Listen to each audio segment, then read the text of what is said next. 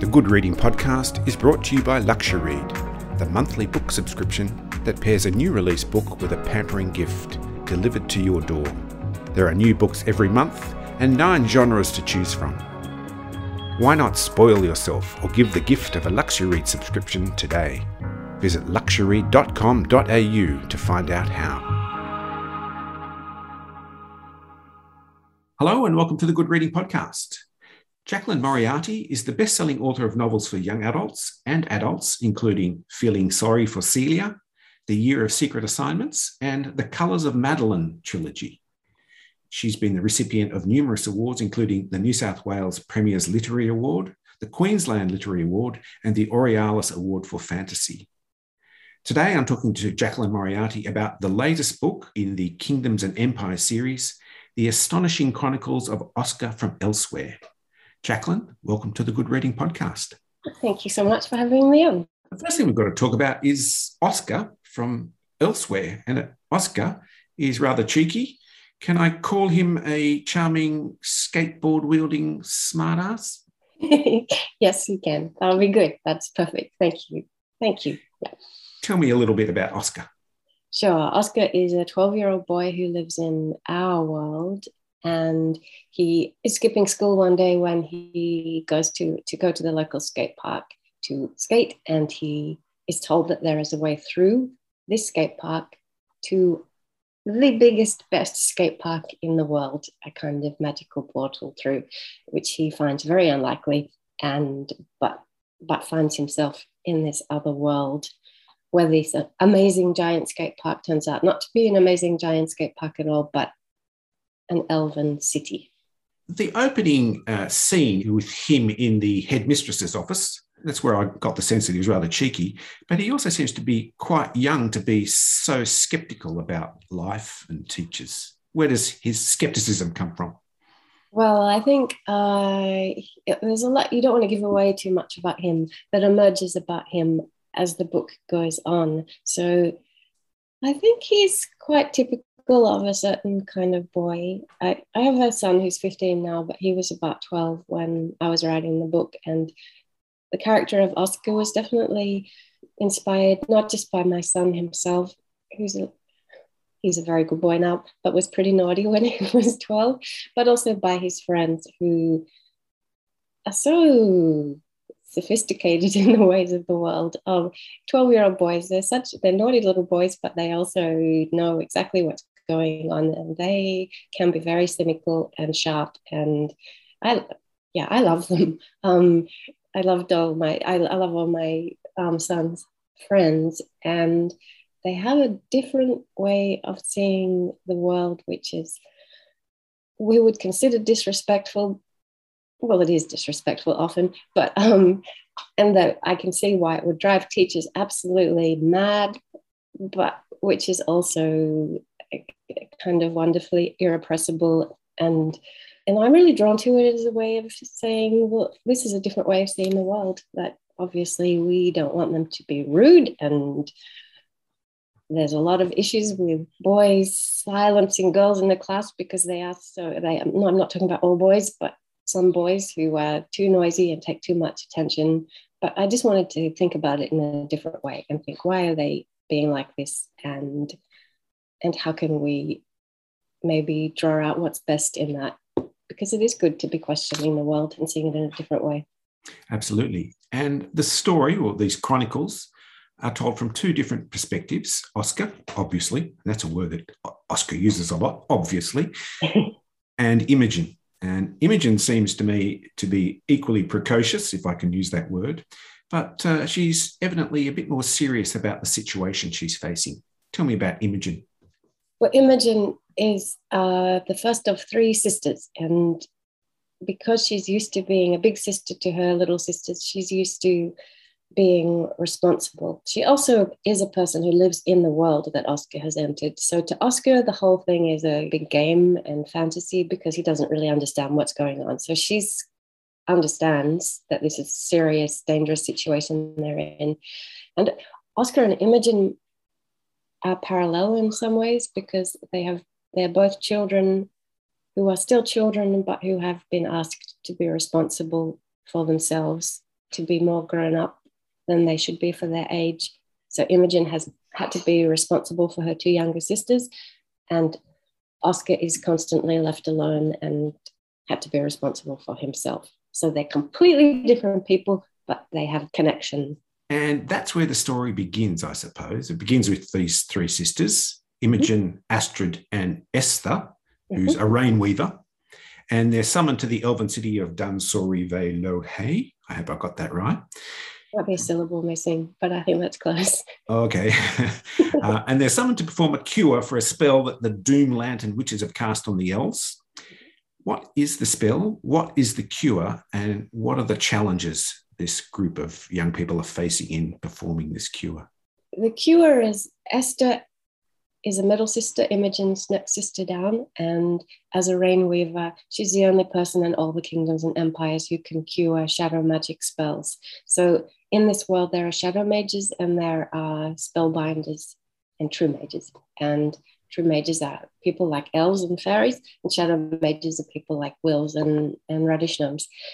And as the rain weaver, Esther is in high demand to cure people of the kind of effects that shadow spells can have on them. So shadow spells can be reasonably low-key but cruel, such as causing a tree to fall on someone and break their leg, or it can be more extreme spells causing someone to find it impossible to stop dancing for years at a time. So that can be very destructive to them. So I can't tell you what the spell is, but anyway, this particular spell, they don't get there in time for Esther to cure it, which means the city is covered in a kind of melting silver substance, which is going to keep coming and accumulating on top of the elven city until eventually in 5 days, the entire city is going to be crushed unless these children unlock the spell. And they've got 5 days in which to find the key to unlocking the spell, and the key has been split into different pieces and distributed between 9 different people. So they have to track down those 9 people, find the pieces of the key, and put it together in time to unlock the spell. This is a vast magical fantasy world you've created, and I wondered in the process of creating that world where your reference points are, your reference points for invention and for writing. Probably the best way to answer that is to tell you about how this world was created. So previously I've written a trilogy called the Colours of Madeline trilogy, which was set in partly in our world and partly in a place called the Kingdom of Cello. And when I was writing that trilogy, before I started writing, I spent at least a year, probably a few years, constructing and developing the world of the Kingdom of Cello. And I started that by drawing maps and then everywhere I went. So I went on a trip to Alaska. And when I was in Alaska, I was taking notes all the time of different aspects of Alaska to bring that into the world. And when I went to Outback Australia, I was taking notes about that. And I was constantly walking around, building up the world in my head and drawing pictures and maps and writing notes for at least a year until I had the world clear. So that's how I did the Kingdom of Cello world.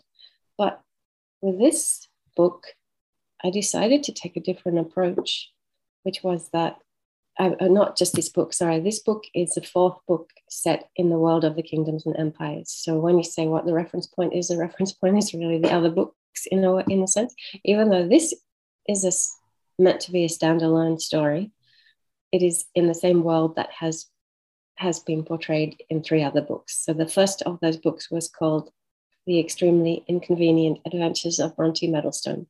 And I know that my titles are too long, but at least it gives me time to. Whenever I say the title, I think, in a way, that's good because it gives me a moment to think about what I'm going to say next, because I can just ride on that title for a while.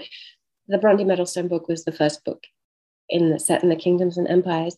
And all that I started with that book was Cloudberry tea, because a reader had sent me an email saying, I love your books. I'm drinking a cup of cloudberry tea as I read one at the moment.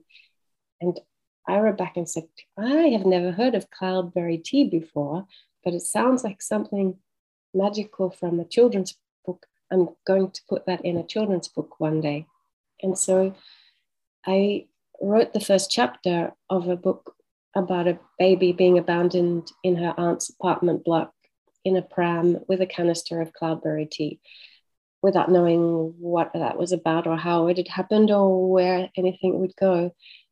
And I made a decision that instead of creating this fantasy world, I would discover it myself as I went along. So there were no reference points. It was, you know, that idea of where stories come from. And some people say stories are out there in the world, in the landscape, in the ether, and you just have to look for them or wait for them or hear them or draw them down. So I wanted to follow that idea. And it became a story about Bronte visiting her 10 aunts who live right throughout the kingdoms and empires, which meant that she was going to go traveling right through that world.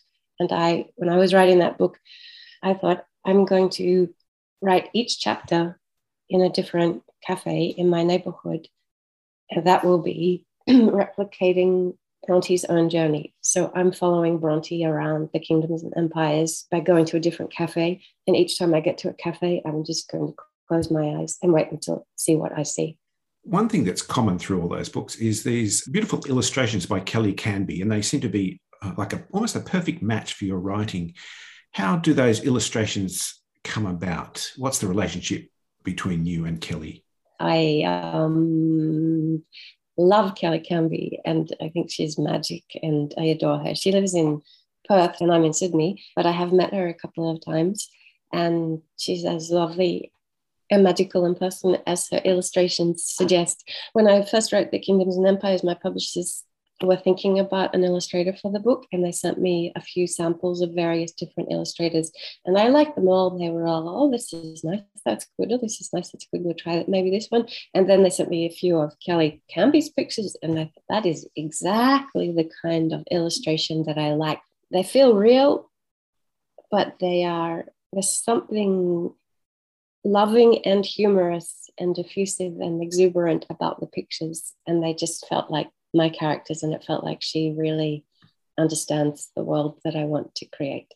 Talking about understanding worlds, you appear to be a fully grown adult, but your outward appearance is in no way indicative of what seems to be happening in your brain. You seem to have no trouble making contact with your inner child, I suppose. And these are wonderfully imaginative books. So I put it to you that you are yet to grow up, and although at the same time, I hope you don't.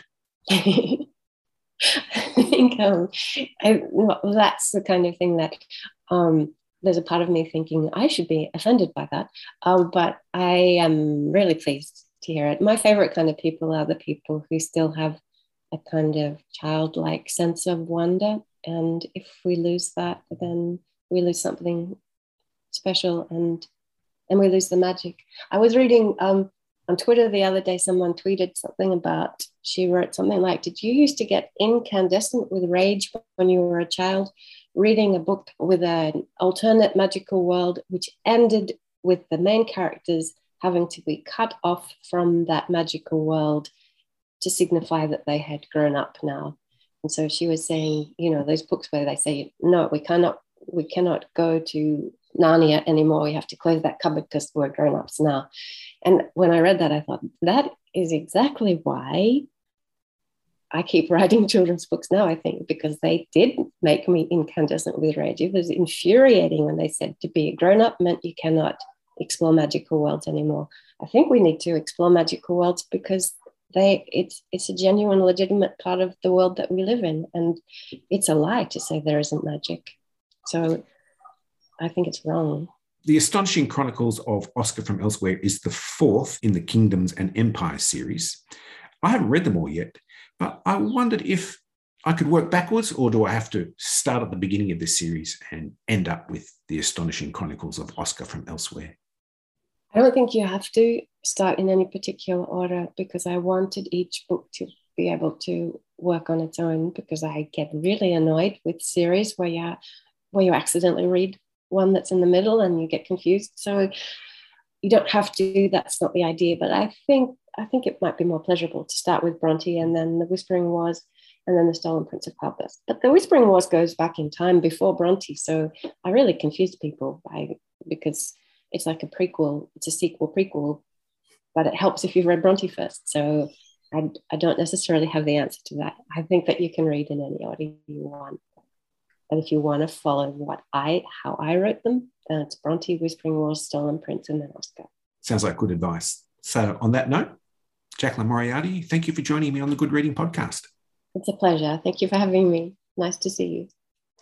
I've been talking to Jacqueline Moriarty about her latest book, The Astonishing Chronicles of Oscar from Elsewhere, the fourth book in the Kingdoms and Empires series.